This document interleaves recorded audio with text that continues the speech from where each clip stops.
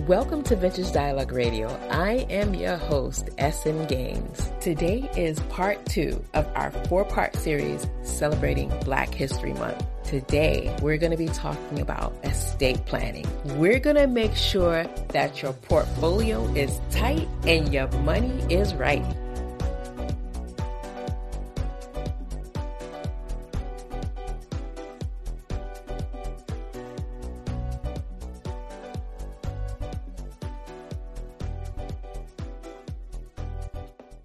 Joining me today is attorney Audwin Levasseur.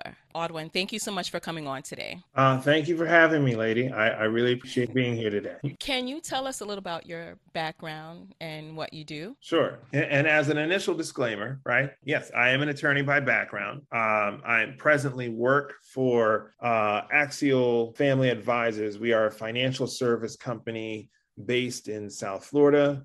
We are Black owned. And in my capacity here in Florida, I work as a family wealth advisor.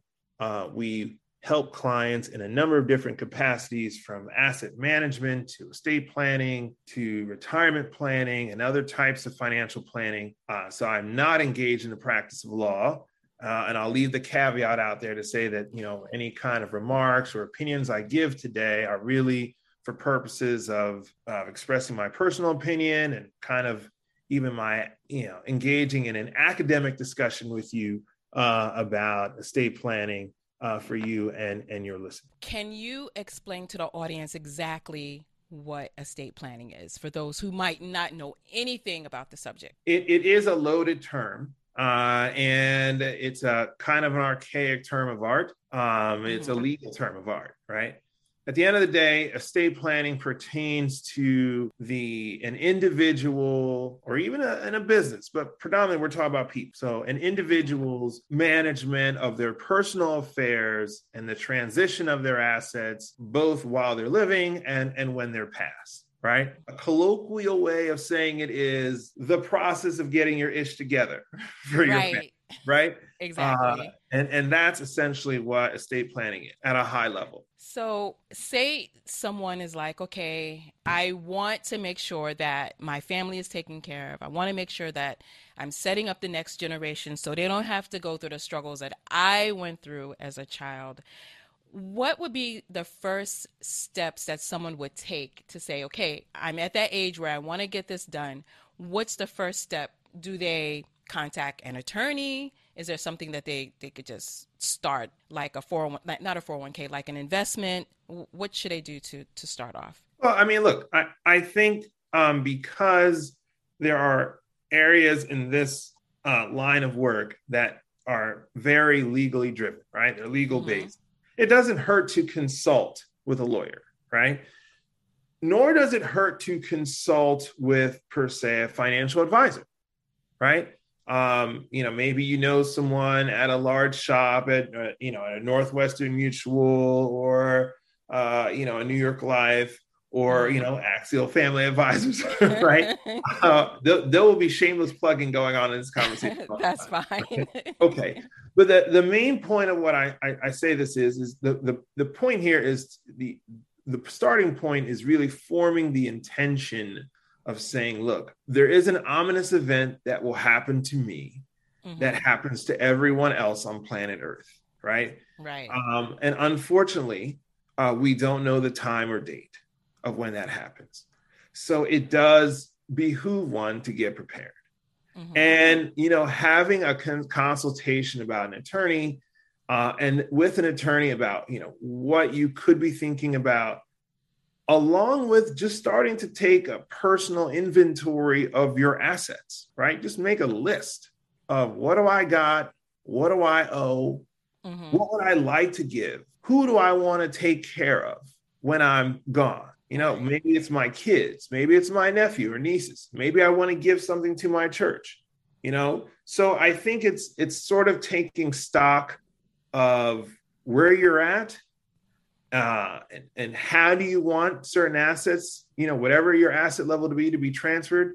And then maybe having a conversation, I think with both, maybe an attorney, a consultation with an attorney, and even having a conversation with someone, in the financial industry And we can get into that a little bit later. But I do think it's very important that you position yourself to start talking to legal people and money people in this line of conversation, because the advice that they give can gel together. But if you're not talking to both, you could be missing out on something very helpful to your personal estate, meaning that things that you own currently, because you didn't kind of merge conversations about finances in the context of legal estate planning. In the African American community, I have to address this. We don't plan for, especially we don't do planning for estates. I would say maybe between 60 to 70% might not even have wills. There are a lot of reasons, there are a lot of myths about estate planning that I've had conversations with people in my circle. They just don't think it's necessary. And I wanted to go first ask you, why do you think that is in our community where we just don't talk about it? You hear about, okay, someone passes away, here goes the GoFundMe accounts again. So why do you think that is? So look, this is a difficult question. And on a high level, I think your statistics are right on par with the statistics that I'm aware of, right? Mm-hmm. There's like maybe 30 to 35% of African Americans have any type of estate plan in place at all at the time of death. And there are statistics that show, they're kind of old, that the absence of an estate plan in African American communities can literally cost our communities about $2 billion a year, right? So it's kind of difficult to have conversations about how do we close the wealth gap, right, between the have and the have-nots, or how do we close the wealth gaps between demographics, between Black folks and white folks and other types of demographics, if within our very own households, we're not positioned or prepared to render assets to the next generation. Right. And this to me is like alarming. This is like a really, really serious issue that we take very seriously at Axial, right? Because if you and I, as African Americans in the US, have the highest rate of mortality to that of any other demographic in the US, right? So you name it, whether it's heart disease, cancer, diabetes, all other kinds of things, the popular reasons of why people die in the US, maybe sans one or two exceptions, African American males and females generally have the highest rate of mortality in those areas, right? So even though people generally tend to live longer in today's society, we still have the highest rate of mortality. And so here we are, we have the highest rate of mortality, yet the least level of preparedness. Yeah. Right? And then we transfer the least to the next generation, right? And so it's a big problem. And why that is a little bit unclear. I think a lot of it just has to do with mentality and education, like what you were saying earlier, in terms of, the discussion about death being very hard to have generally, right? That's not an easy discussion to have. And also, being aware of how handling this process comprehensively could really help out your family or your next generation. I think there's an information gap about that in our community as well. Definitely. Yeah. And thirdly, I would say, some of us just have the wrong mentality about this. I mean, this is, some of our families think that estate planning is limited to funeral planning, right? Right, yes. When we're not just talking about who's paying for your funeral, we're talking about how can you convey assets, whether it be your personal property, whether it be real property, whether it be just information, right? Information that you think that you've accumulated and come to know along the way, and how can you package that information to a next generation so that they can leverage what you've leveraged, right? Or what you've come to know in life.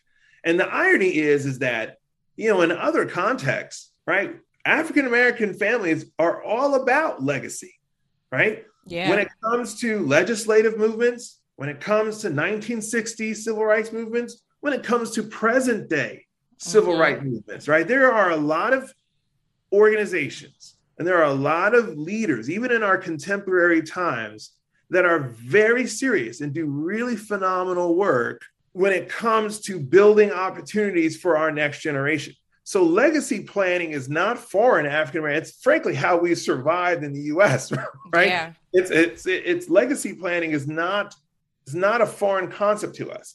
I think what's necessary is bridging that focus on helping the next legacy into discussions about transfer of assets, even if we don't have much. And I think that's that connect that has to happen. I also think that African Americans think that, okay, if I have a will, that's enough. I'm all set. I have a will. Or they might think, well, I only make X amount of dollars a year.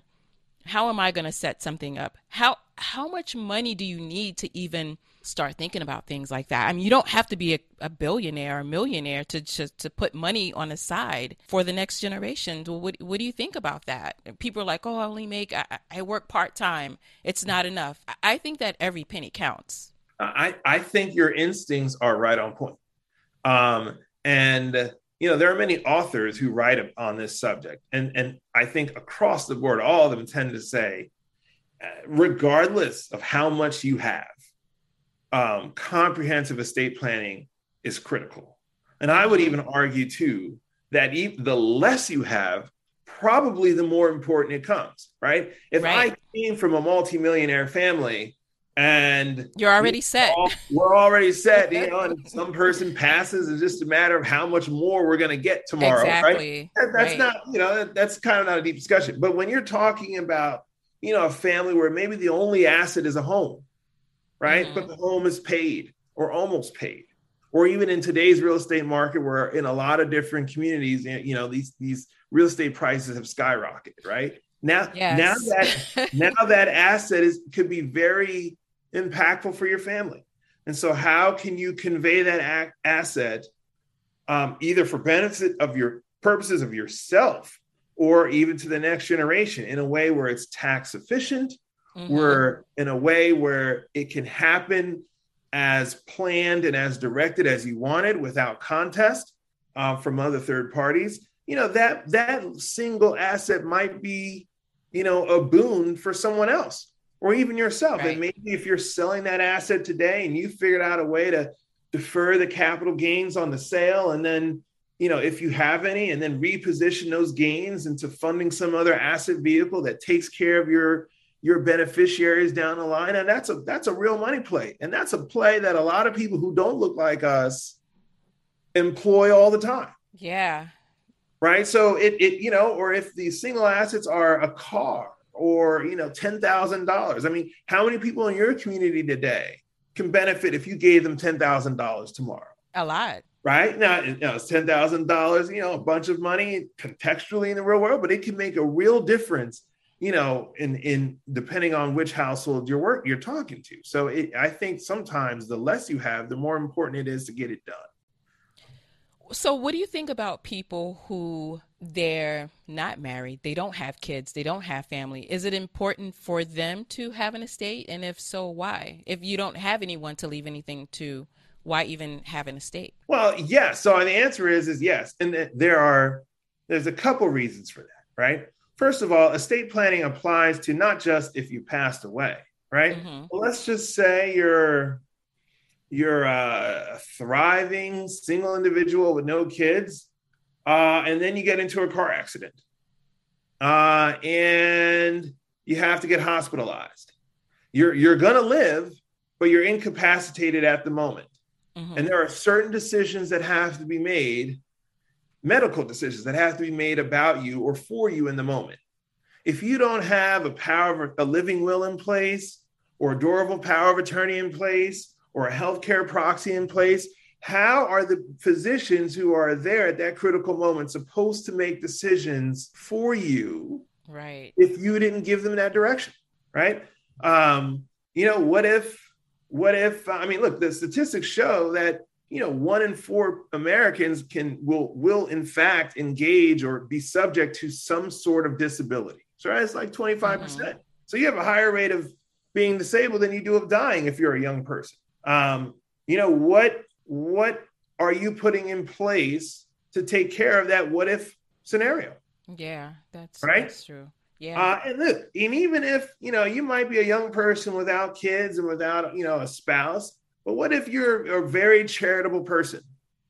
Wouldn't you? Why would you object to having certain assets be directed to some charitable purpose that maybe you supported all these years, even if you don't have a spouse or children, or even if you don't have none of the above? I mean, is it really your preference today to say, well, if I die, I'll just let the government take my money and manage it? Because that's where it's going to go, right? If you leave it. That's who's going to manage it, right? So, I mean, I don't know of any single person that's all about trying to, ask Uncle Sam to step in and manage their affairs if they don't like. Unless right? they leave it to their pet, because I've heard of some people leaving their money to their pets to take care of them. Right. So these are, there's even a threshold, I think, for single people to consider when it comes to estate planning that is, that is worth real consideration. Yeah. They might have a niece, they might have a nephew, they might have a cousin, they might have a sibling. So, these things are all part of it. And if you don't manage your affairs, you run the risk of someone else stepping into your shoes and handling your business in a way that might be contrary to what you ultimately would have preferred. Right. That can be a very touchy situation, because I know someone who he had kids, but he also had a partner. They were together for a very long time. He didn't have a will. The partner passed away, and his partner that was left behind got nothing, literally left the relationship with nothing. And I'm like, how could you not plan if something happened to you? What's going to happen to your partner? So the children ended up getting everything, and he ended up getting nothing, literally had nothing to his name, having to start over. So those are other things to take into consideration, like same-sex relationships. If you're not legally married, that could be very devastating. And what I wanted to ask you, this might not be your wheelhouse, but say someone is in like a same-sex relationship with the scenario that I just described. Would that not be considered like, how do you say, a common law marriage? Is there anything that person could have done if he was with his partner for, say, 10 years and he got nothing out of the deal? Couldn't he go to the courts and say, hey, I was with this person for 10 years. I gave them 10 years of my life. The kids aren't sharing. Is there anything I can do in that situation? Or is he just done because of that? I mean, look, it depends on which state that he's in. But I do think you raise a really good question. And the reality is that it is very possible he could end up SOL, right? Right. If the deceased did not have, for instance, bank accounts where they designated his partner as the TOD, right? Or POD, paid on death, or the beneficiary of accounts. Or if the deceased had retirement accounts, but didn't designate his partner to kind of be a beneficiary in those accounts. And if he didn't have a will, right, then his partner's lineal descendants, those are really his sister, his brother, his kids, right? His parents, possibly, right, if they're still alive, and whether or not his partner can make an application with the court to say that, hey, I'm entitled to some equitable share of the estate based on the amount of time that I live with the person. I mean, that's a factual basis for the court of that day.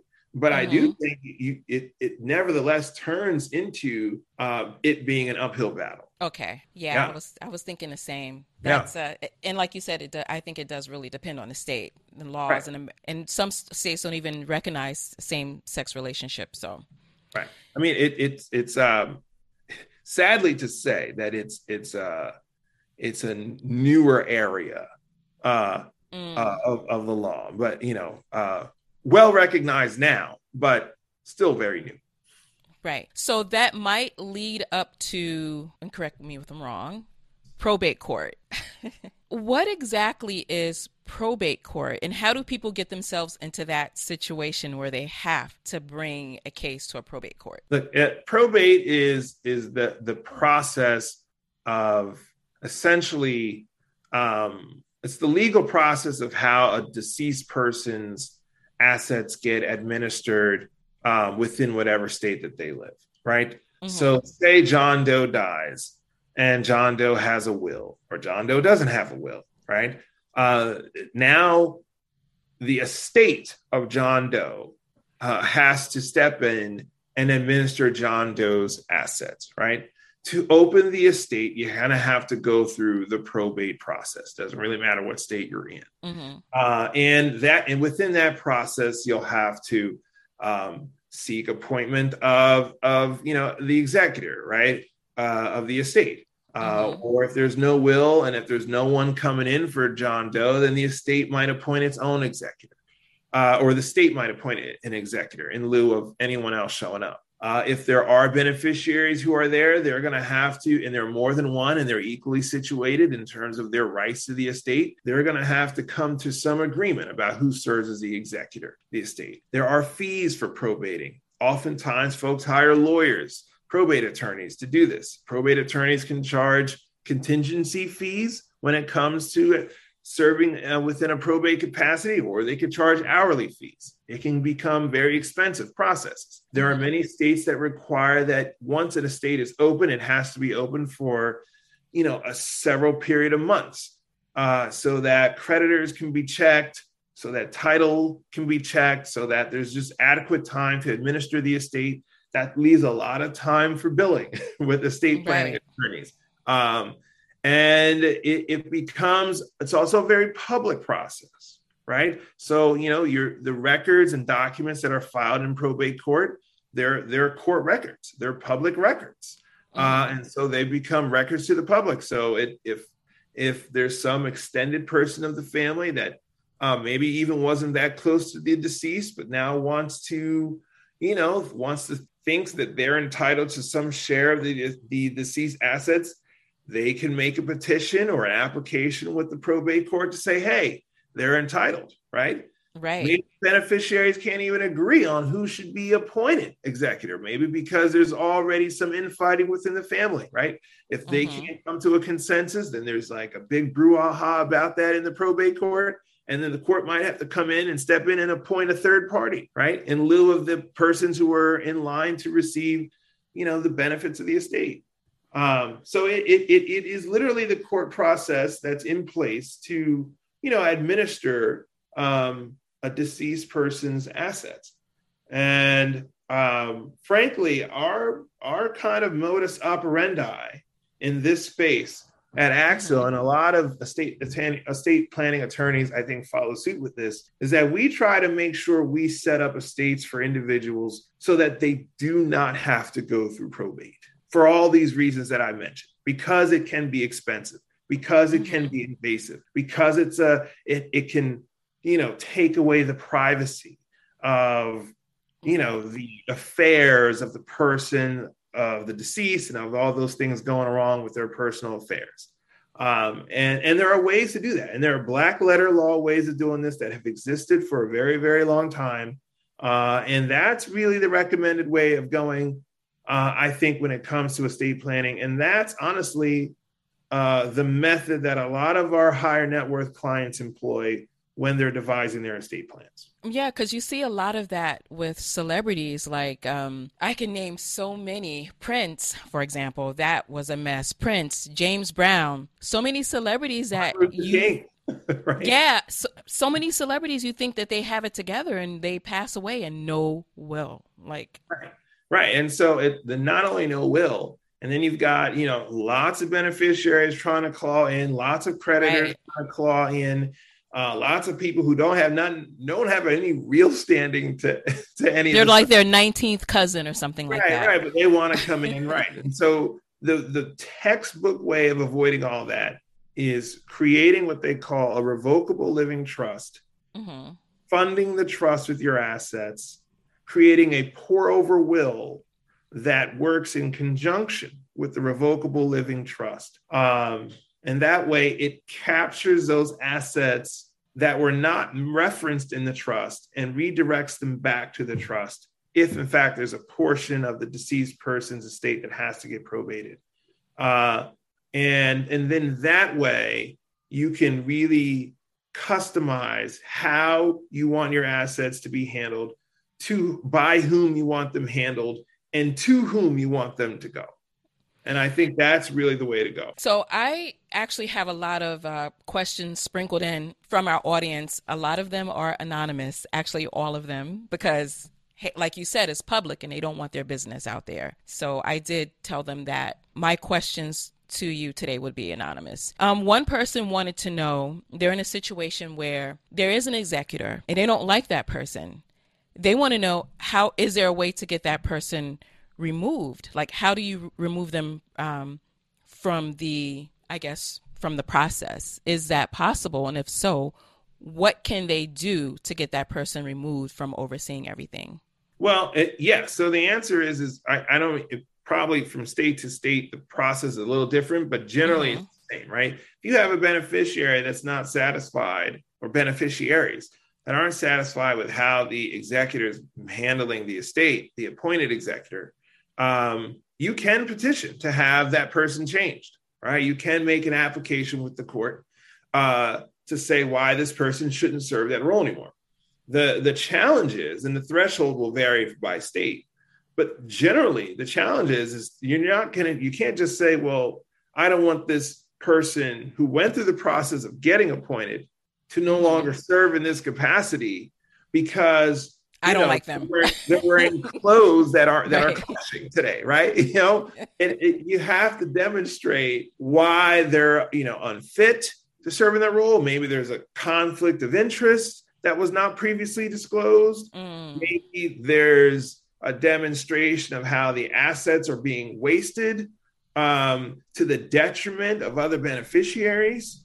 You have to have, reasons. You're going to have to outline them as to why this person shouldn't serve in that capacity any longer, right? And it can't just be because, we had an argument, right? It has to usually be a deeper reason than that. But even if there is someone appointed executor, how those assets are to be distributed and disseminated to the other beneficiaries, including maybe sometimes the executor themselves, it still has to have a uniform agreement amongst those who are in line to take, right? And so even that's really the restraint there on the executor, is that even if you don't like how they're managing things, the final approval for how the plan goes down needs to be approved uniformly by the beneficiaries. And if they don't uniformly approve, then they have to bring all their disapproval and all their grievances to the court, and then the court makes a decision. Right? That's a long process. Long process. It can be an expensive process. Yeah. And sometimes it can be a very uninviting process. But that's generally just, on a very high level how it works. So I wanted to circle back. We touched on wills earlier. And my question to you is, I know that we need one, but old school wills, like our grandparents, like my grandmother, she wrote a will. She didn't have an attorney. And I see a lot of this. She wrote it down on a yellow notepad. This is what I want to do. This is who I want my money to go to. I want my house to go here. This child has my savings account. Is that good enough? Why can't people just write it down? Does that stand up in court? Well, look, generally speaking, you or I, can sign on to some, legal service online, right? Or at least we can get legal forms online and generate a will. We can fill in the blanks, and get it going. The exception, though, is that most states require that the person who's creating the will, they have to kind of swear, they have to produce, ID that they are who they say they are, and then you usually have to have at least two witnesses to witness execution of this will, right? And it has to kind of say that this is kind of like my final testament and will, right? So you need that declarative language in the document itself, and you're also going to need two attesting witnesses. Usually they're witnesses who are disinterested from the signing person, that will give it more legitimacy.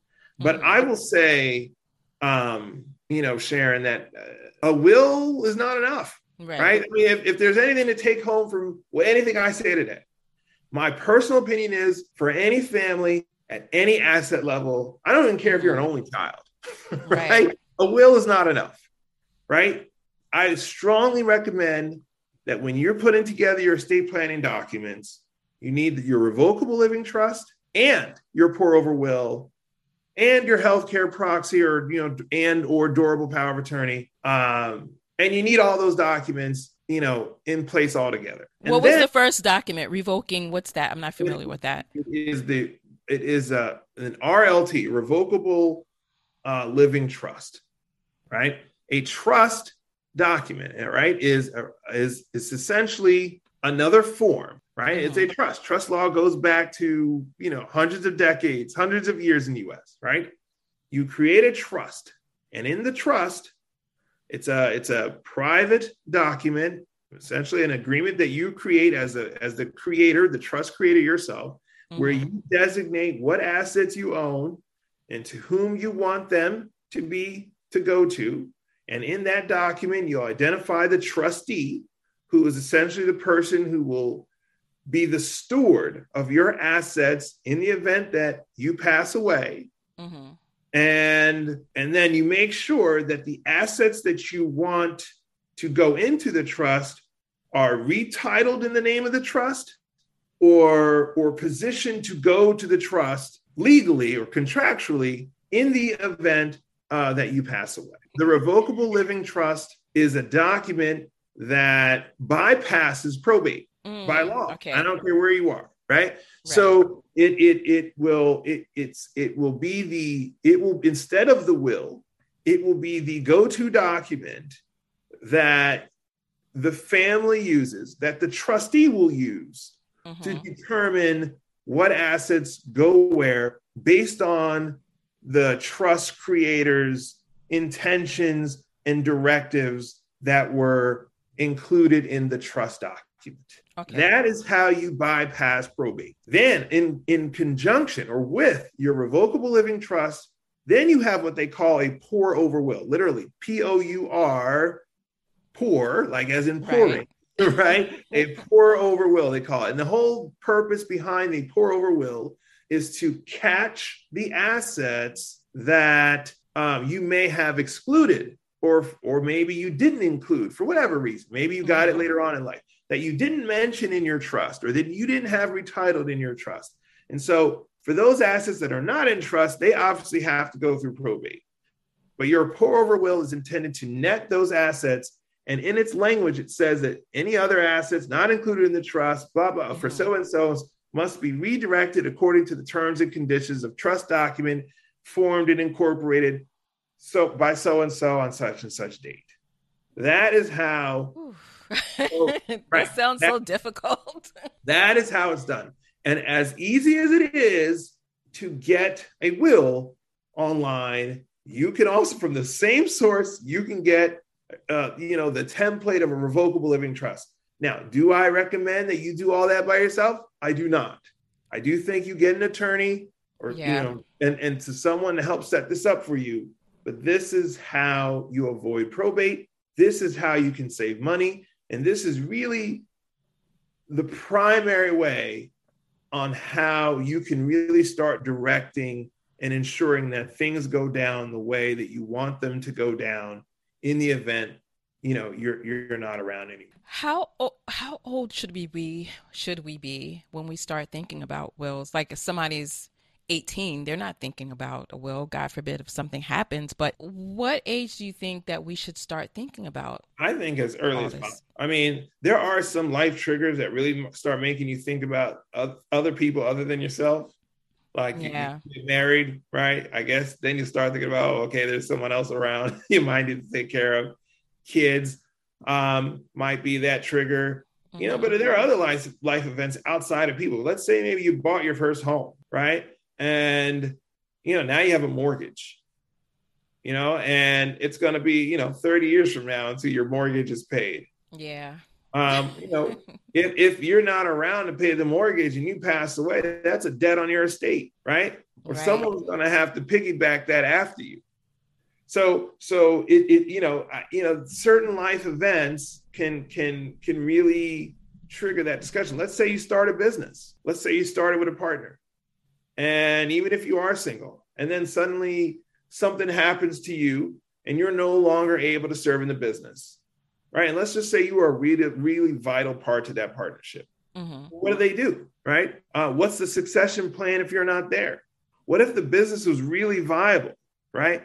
Who's making sure that your interest or ownership interest in that business gets handed off to at least someone in your family or in your milieu, Right. who could have benefited from your ownership interest?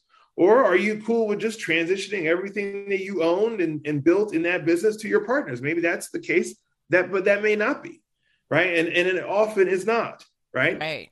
So those kind of life events really start making people think about estate planning. Maybe you just, you're at a job and you've been there for a while and you've developed a decent amount of retirement assets. You've been maxing out your 401k every year. You want to retire in 15 to 20 years. You just want, and then you're thinking about your retirement years and what that will look like. What will your tax obligations look like? What will your lifestyle look like? That also is a time to start thinking about estate plan. So, or frankly, maybe you live in an environment where there's a pandemic raging through the national population. Just hypothetically, right? Yeah. And the pandemic turned out to be pretty deadly for more people than not, or maybe less people than not, but for certain demographics tend up being very deadly. Yeah. Maybe that might make you start thinking, hey, maybe I need to take care of some things. Right. Right. So, all jokes aside, like these life events, and even in our recent times, whether you've been subject to COVID or not, many of us either know people who've had to go through it or been through it ourselves, or had some people who've suffered losses or know people who've suffered losses as a result of it, or we've read about it, right? I mean, these times really make us think more about our mortality than ever before, right? Right. But for people look like us, our mortality has always been on in target, right? Yes. So, whether it's an institutional issue or a community issue or a community health issue, right? I mean, these are all things that have always been on the chalkboard when it comes to African Americans in the U.S. So, I mean, these are all kind of triggers. So I would say right away, particularly if you encounter any of these life events that we're talking about. Definitely. I agree with that. Stay tuned. Our special edition of Estate Planning, Why Making a Will Isn't Enough, is coming up next.